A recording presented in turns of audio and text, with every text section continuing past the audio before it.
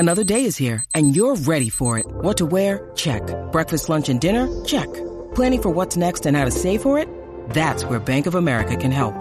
For your financial to-dos, Bank of America has experts ready to help get you closer to your goals. Get started at one of our local financial centers or 24/7 in our mobile banking app. Find a location near you at bankofamerica.com/talktous. What would you like the power to do? Mobile banking requires downloading the app and is only available for select devices. Message and data rates may apply. Bank of America N.A., member FDIC. Pretzels. Look. What, Chips? Look. Who's the new guy? Fanta. I think he's looking at me. Pretzels, you got it twisted. He's looking at me. Stop being salty, Chips. We both got a chance. Shh, he's coming over. Ladies. Hi. And hello to you. Back at you, handsome. Fanta picked beef jerky? Girl, we're gonna be here a while.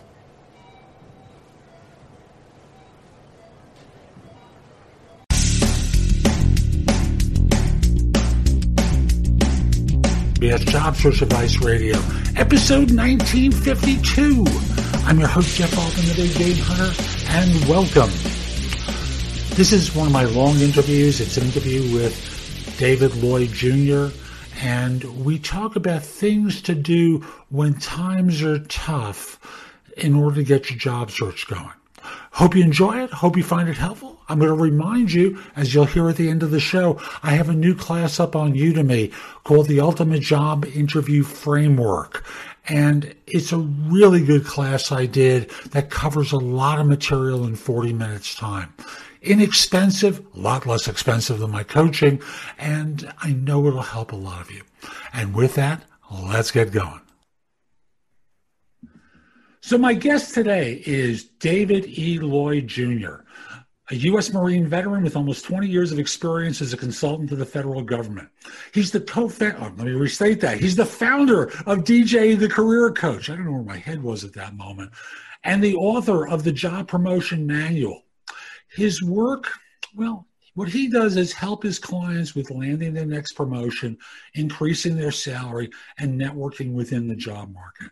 DJ, welcome. Hello. Great to have you on. Yeah, great to be here. Yes. Thank you. So here we are. Times are, shall we say, complicated. You know, I've been through a lot of recessions. Mm-hmm. Nothing like this. No one's seen anything like this, for which there's no playbook whatsoever.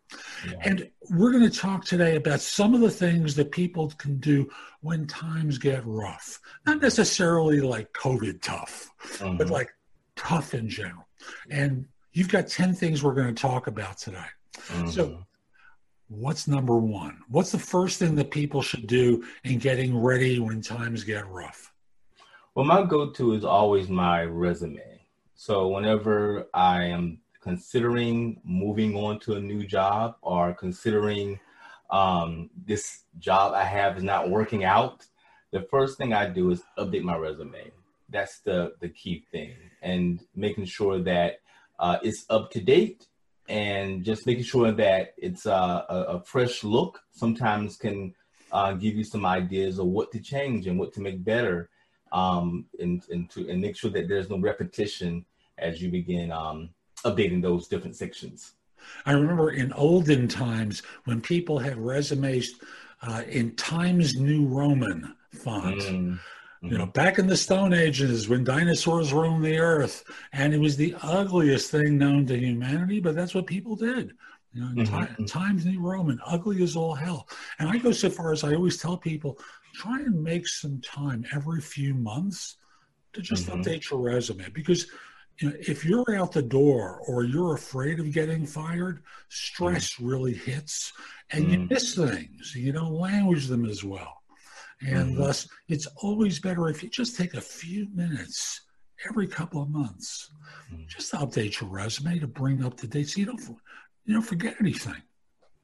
Right, that's the key part. Now, not forgetting, because sometimes when you're doing a training or you're learned something new or you've given a training and you forget about it, so you don't add it to the resume. But the more frequently you're updating it, the more things you can add that are more relevant to the things you're learning, new things that you're learning.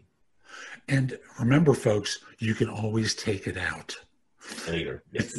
It's harder to remember at that time, but you can always take it out. Yes. And with that, I'll also add LinkedIn profile, because LinkedIn, of course, is where the headhunters are out prowling for people. Right. And you want your profile ready and up to date so that they're reaching out to you, because you can always say no. Exactly. And, it's one thing that you also can do outside of just updating your resume is also update those profiles, and it's something that, as you're updating your resume, you update your LinkedIn profile, or you're on Monster or Indeed or Career Builder, going back and updating those profiles, keeping them current is a good thing as well, because I always say, like you were saying earlier, about when you have those rough days at work, and it always motivates me to go back and update my resume and update my my career profiles, my job descriptions. If you're updating your resume on the day you're feeling homicidal, it's too late. You should have done it before. So that was number one. Yes. Number two. Yes. So number two, I talked to people, and some of them I remember I was talking to a client, and she asked me, she said, "Hey, do we still need cover letters nowadays?" And I said, yeah, cover letters are still important. It's still important to create a cover letter. And especially if you don't have a really lengthy work history, you definitely want to include that cover letter. And the purpose why I say that is because it gives you the extra oomph to your resume, because the things you can't put onto your resume, like your journey or how you got to your current position or how you even got to your current state that you live in. I mean, most of us are moving around, moving in places that we didn't live, we were born and raised.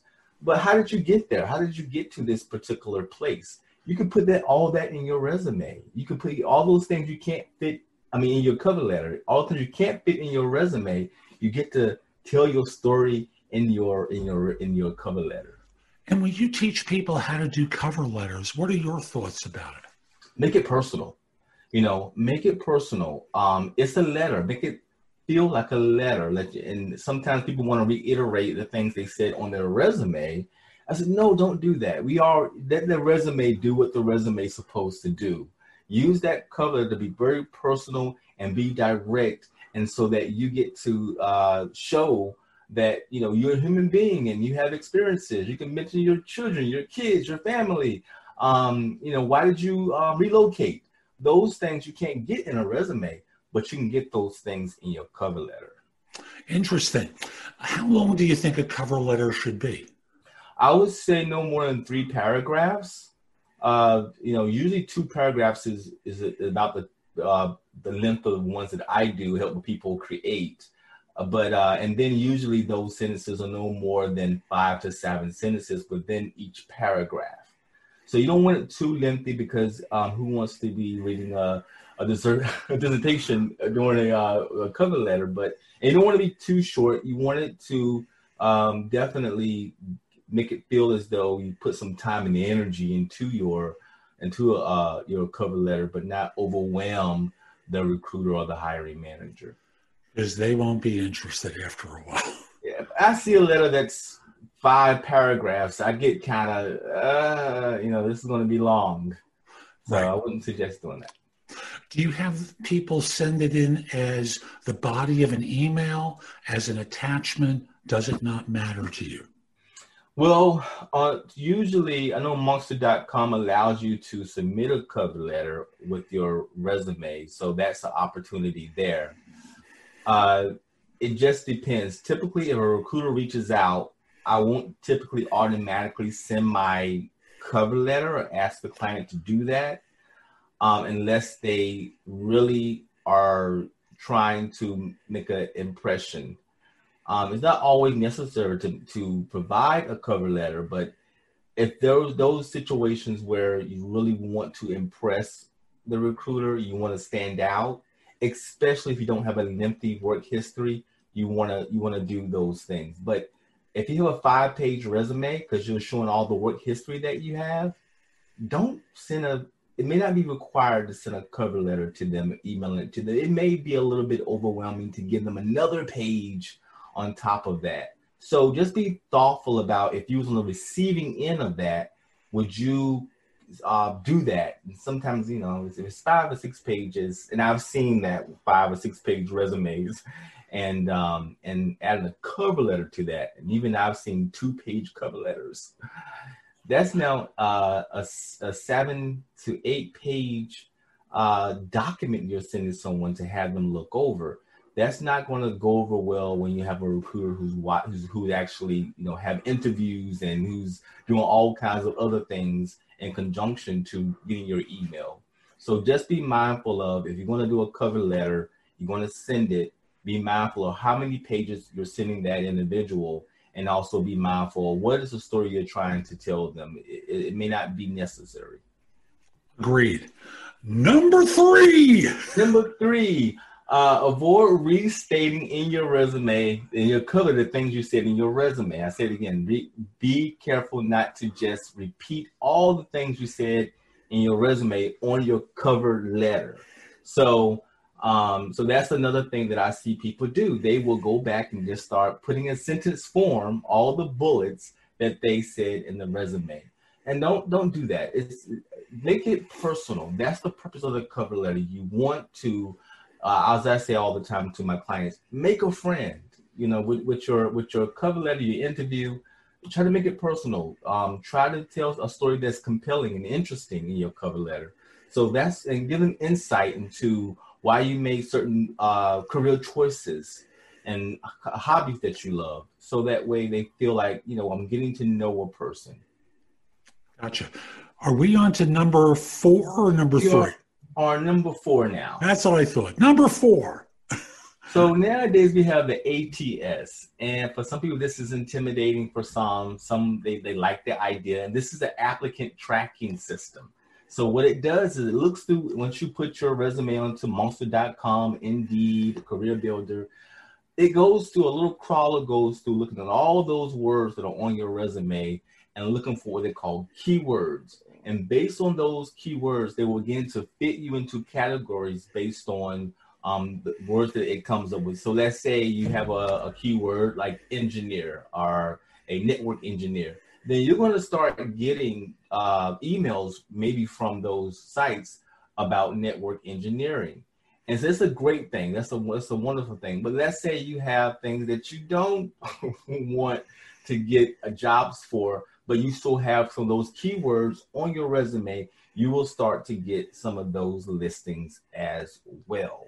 So those are some of the, I guess, the downsides of the ATS system. And that's why we'll get into the objective later, about objective statements and why I feel that it helps the recruiter in this ATS world to definitely, when they reach out to you, they know exactly what position you're interested in, because that ATS can also sort of backfire in a way to send you down a road where you're not interested in. I agree. With an ATS, I know if you position it higher in the resume, it thinks, it's kind of like currency. It's more current experience. And thus, if it's in the top of the first page, if it's in the first 2/3 of the first page, it likes that, especially if there's repetition. If it's on the bottom of page 2, less interested, because it interprets that as being old.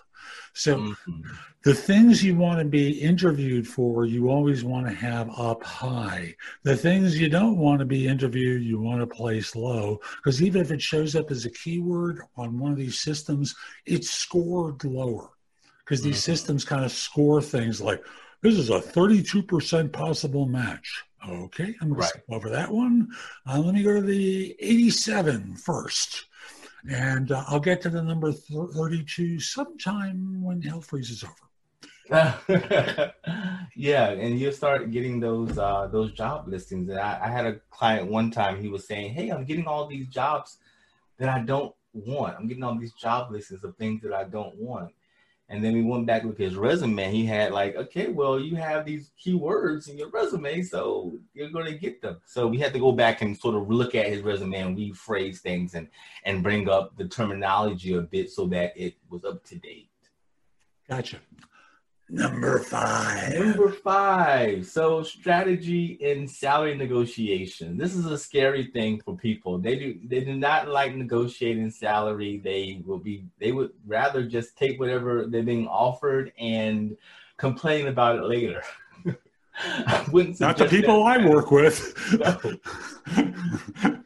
I meet some, and the reason why they feel that way is because you just want to hear yes. You want to hear, I got you, you got the job, but that's not good enough. I even had a client one time, she knew that the salary they want to give her wasn't satisfactory, but she was just trying to get a job. She was trying to get back into the workforce, and she was going to take whatever they were going to offer her. But then when she got the job, she had to go back to actually do what she should have done in the beginning. She had to negotiate a salary.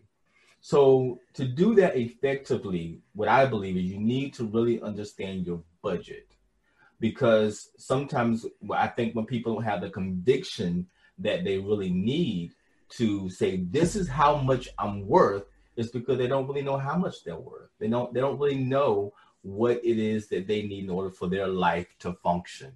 So I would definitely recommend go over your budget. Look at how much your vacation costs, how much your insurance costs, how much all your utilities, all your loans, all your credit cards. Look at that and really come up with a number about this is how much I need in order to survive and save. And then look at how much you're asking for in terms of your salary. So when you're asked, what is your salary rate? You have that conviction. Because you know how much money you actually need in order to survive off of. And a lot of people are actually surprised when they actually go through that exercise. I have this whole budget exercise they go through to really get them an idea of how much money they need. Most folks go, wow, I'm not asking for enough. Or they'll go, I'm really wasting a lot of my money that I'm getting from my salary. Very true. I know I had a situation a few years ago where a woman I was coaching, she came to me after her interviews had started. She was moving from New Jersey to Seattle and really didn't have a sense of cost of living in Seattle. She thought she did until she was about 3 interviews in and said, I can't afford to live there. And they're about to make me an offer. Mm-hmm. And I helped her by just pausing the conversation with the firm and said, I made a mistake. I suspect you know this, but I made a mistake. I thought the cost of living between New Jersey and Seattle was comparable. It really isn't. And she went through 4 or 5 different items where Seattle was significantly higher. And they said, okay. And they upped what they were proposing to her to get her on board. Things can be rectified sometimes, but not all the time, particularly when times are tough. And employers think, I've got one over the barrel. I got one. She can't argue with us. She's unemployed. Right. And they use that lever. So folks, be aware of what the market is for what you do. For real, not just what your friend tells you. Exactly. Do your own research. And my whole thing is know what you need. That's the thing. Know how much you need. Don't depend on, there are lots of websites out there that will tell you what salaries are for a particular position. But what do you need? How much money do you need to function? And creating your budget off of that. Now, given you might go out and do all your budget and you look at all your finances and decide that, I know that I can make more than that. That's totally fine. But at least you still have an idea of what your operating expenses are. And I'm also going to remind you that from the time they start asking you about what you're looking for or what your current compensation is, they're negotiating. Right. Job hunters think that negotiation takes place at the end. No, it takes place every time they're asking a money question. That's negotiation. Yes. So don't be surprised. And there are ways to duck off of this that I know I've done in other videos and other interviews. But for today, because we're a little tight on time, let's keep going. Number 6. Number 6. So what I ask people to do, especially in this particular time period where we're looking at the whole pandemic and possibly heading into a recession. You want to take online courses. You want to show employers that, hey, I'm learning new skills and I have new skills to provide. So, and what's great is there's a lot of training that's online is free. So I go to Udemy, Coursera, I go to these places and look and see what are trainings that are available that I could possibly get a certificate for that is free, or I think Udemy, you can pay $13, $15 for a class, and it's really reasonable prices they have on them, and they give you a certificate, and that's something you can put on your resume. And so that's an opportunity there for you to become more competitive. Great. Folks, Udemy is spelled Udemy. There's Coursera, Coursera. I was looking for a friend of mine yesterday. Heck, Harvard has classes online that you can take for nothing or very little, like really very little. So there's ways to continue your training and keep improving, because that is a signal of someone who's career motivated. Yes, people like to see that. Someone who enjoys learning, and regardless of age. I talk to some people like, oh well, I'm at a certain age. Should I go back to school? And it just depends on what your goals are. But you still should always continue on taking courses and learning something new. Agreed. You may have noticed this face of mine is not 24, and I'll simply say, older workers comp to ageism much too easily. Right. They think they're getting turned down because of their age. Most of the time it isn't. Now, sometimes it is. Most of the time it's skills deficiency, lack of preparation. Mm-hmm. They've done nothing to upgrade their talents over the last few years. Mm-hmm. Their background is dated. That's the biggest issue, or they don't know how to present themselves. So folks, keep taking classes. It makes a big difference.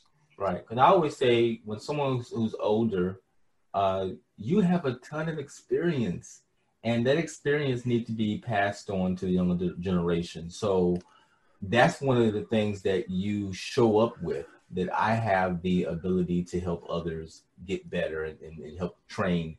So I'm always looking at, when I have a person who is older, I want to encourage them to include that training, that they're willing to train others on their resume.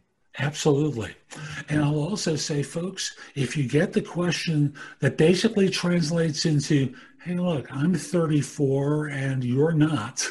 How do you feel about working with someone older than you?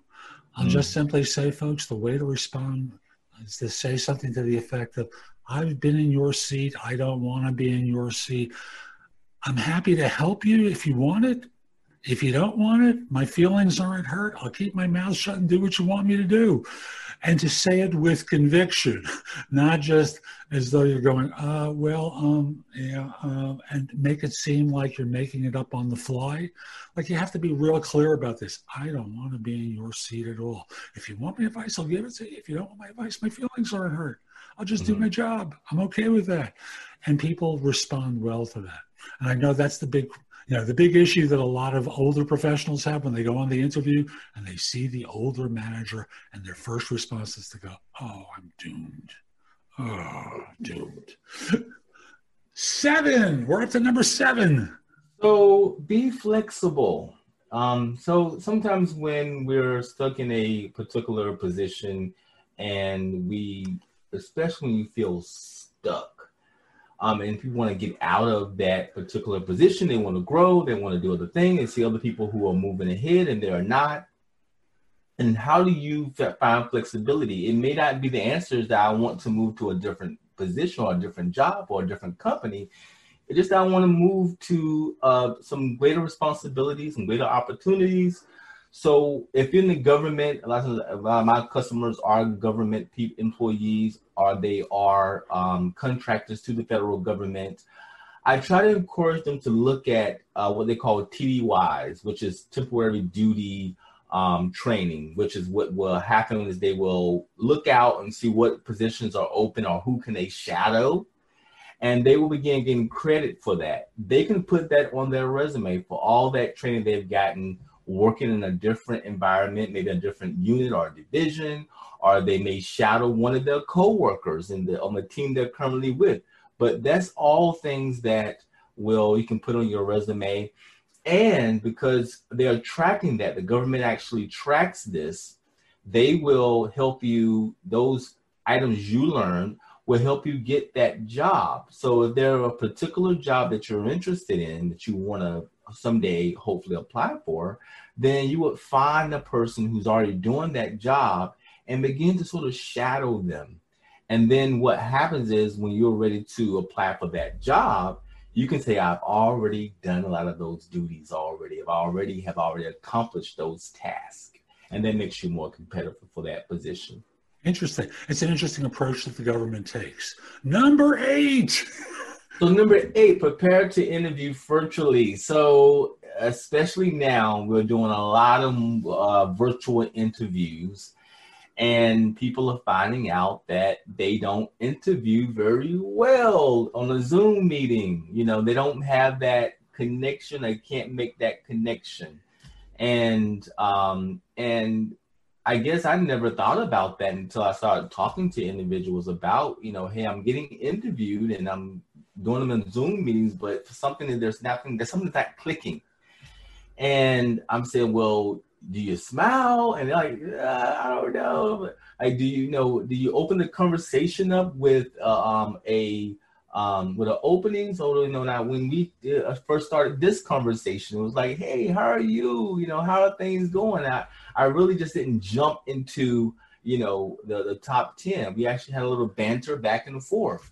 So you want to do that before the meeting. Sometimes everyone's not conversationalist. So the recruiter may not do that, but still it's on you to do that. One of the things back here you see behind me, I have a ton of books behind me. So if I was the interviewer, then what I would do is, if I was you and I was the interviewer, then you would simply say, hey, I see you're a book lover. What kind of books have you read lately? My face would light up because I'm a book guy.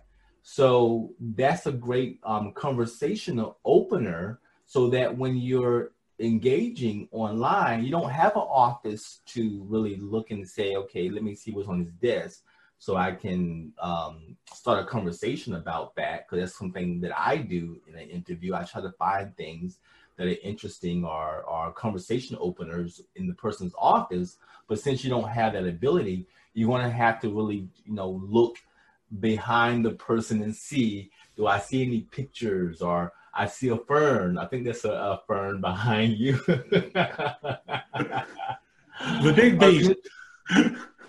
Oh, you said a maybe. But that's a conversation opener. As long as you get a chuckle, you get a laugh, that helps out in terms of breaking the ice when you're doing a Zoom meeting.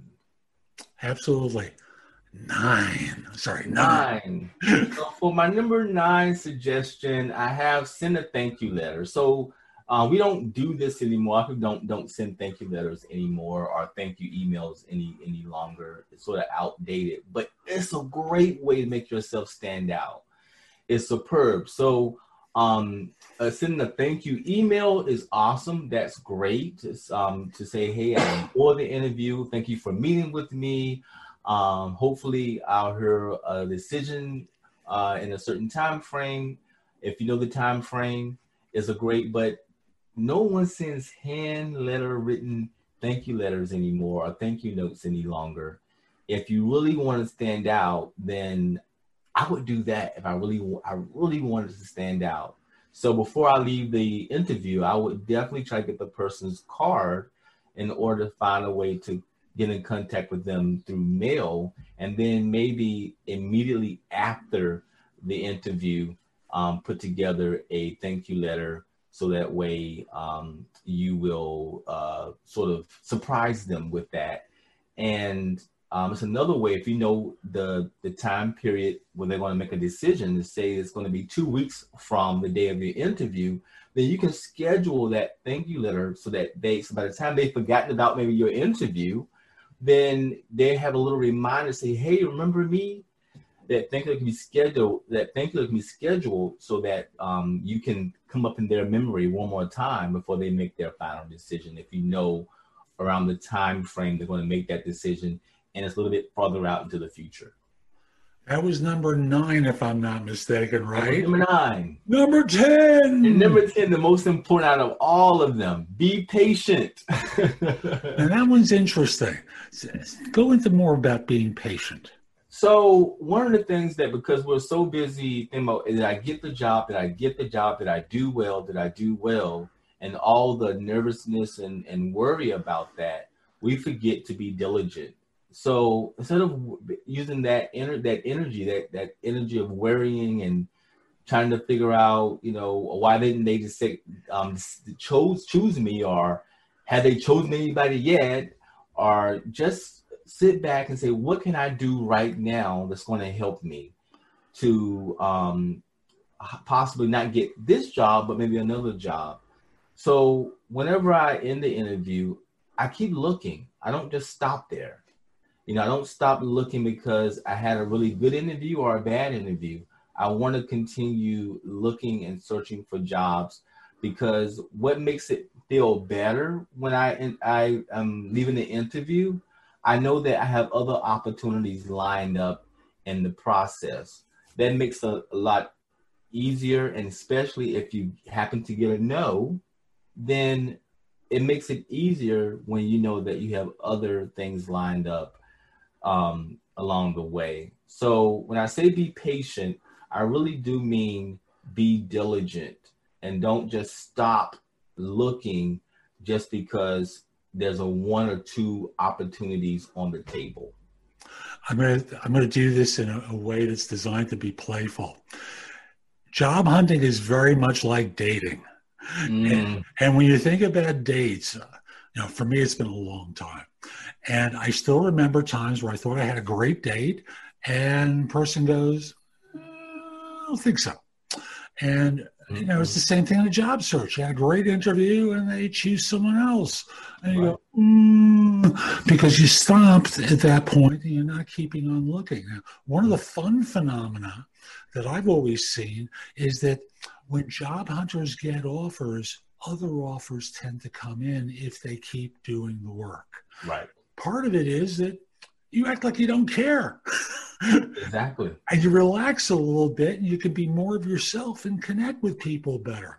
So just keep dating, folks. Don't sit back there waiting for the phone to ring going, will he call me? Will she call me?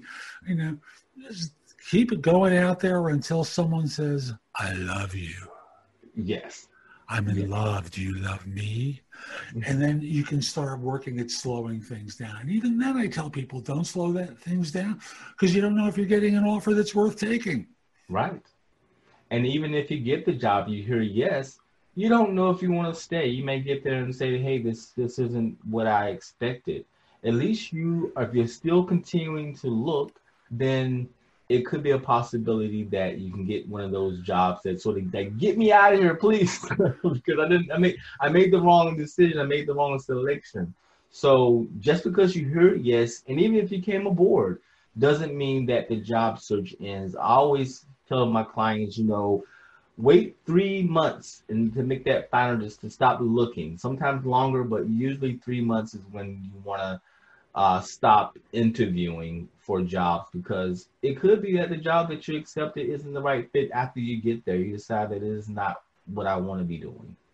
And I'm going to say one of those tough messages and say, folks, everyone's lying in the job search process. Employers are, shall we say, embellishing the truth a little bit. You're playing yourself to the best of your abilities, maybe creating a few fictions in there, right, folks? And if you're working with a third-party recruiter, the good ones are just the messengers of the lies, passing them back and forth between the parties. There are, of course, the overt liars. So given the fact that you're going to be, shall we say, exaggerating a wee bit, and so are they, they'd be unpleasantly surprised when you arrive. Right. So the notion of keep everything up to date, keep going out on dates, after you're on board for a little while. I'll let you decide how long that should be. Makes a lot of sense. DJ, this is fabulous. How can people find out more about you? Yes, so you can reach me at dj@djcareercoach.com. Again, that's dj@djcareercoach.com if you would like to reach out to me. I did want to mention my book. I'm not sure if I could. Yeah, of course. If I can do that.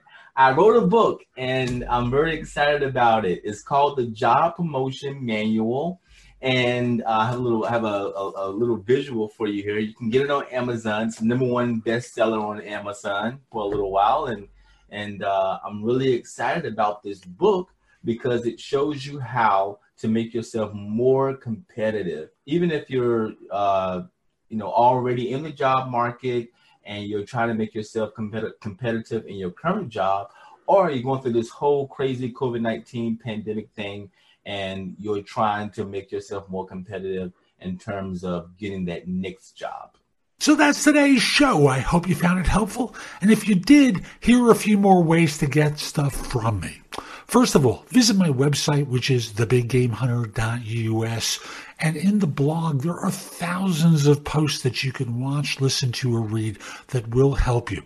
If you have a question for me, what you do is go to thebiggamehunter.us/live, and you can schedule a 15-minute session with me, or thebiggamehunter.us/video answer. And what you'll get back is a 3 to 5 minute video with an answer to your question. In addition, connect with me on LinkedIn at linkedin.com/IN/TheBigGameHunter. Mention that you saw this. I like knowing I'm helping some folks. And if you're interested in interview advice, I've got a new class on Udemy and on Skillshare called the Ultimate Job Interview Framework. Order the class there. It is terrific. It's about 40 minutes long, if I remember correctly, and it will help you a lot. Lastly, watch me on TV. On an Amazon TV, Fire Stick, or on Roku. Download the Job Search TV app.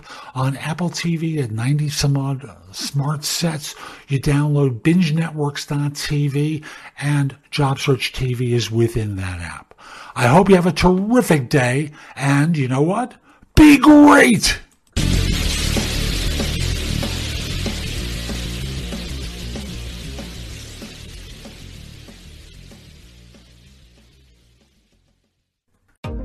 Rule the day the plant-based way with the new vegan mixed berry from Smoothie King.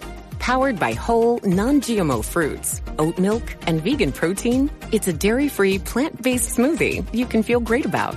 With 13 grams of protein and half your daily fiber, it's an easy way to get the essential nutrients your body craves. Skip the line and order online for pickup or delivery. Smoothie King. Rule the day.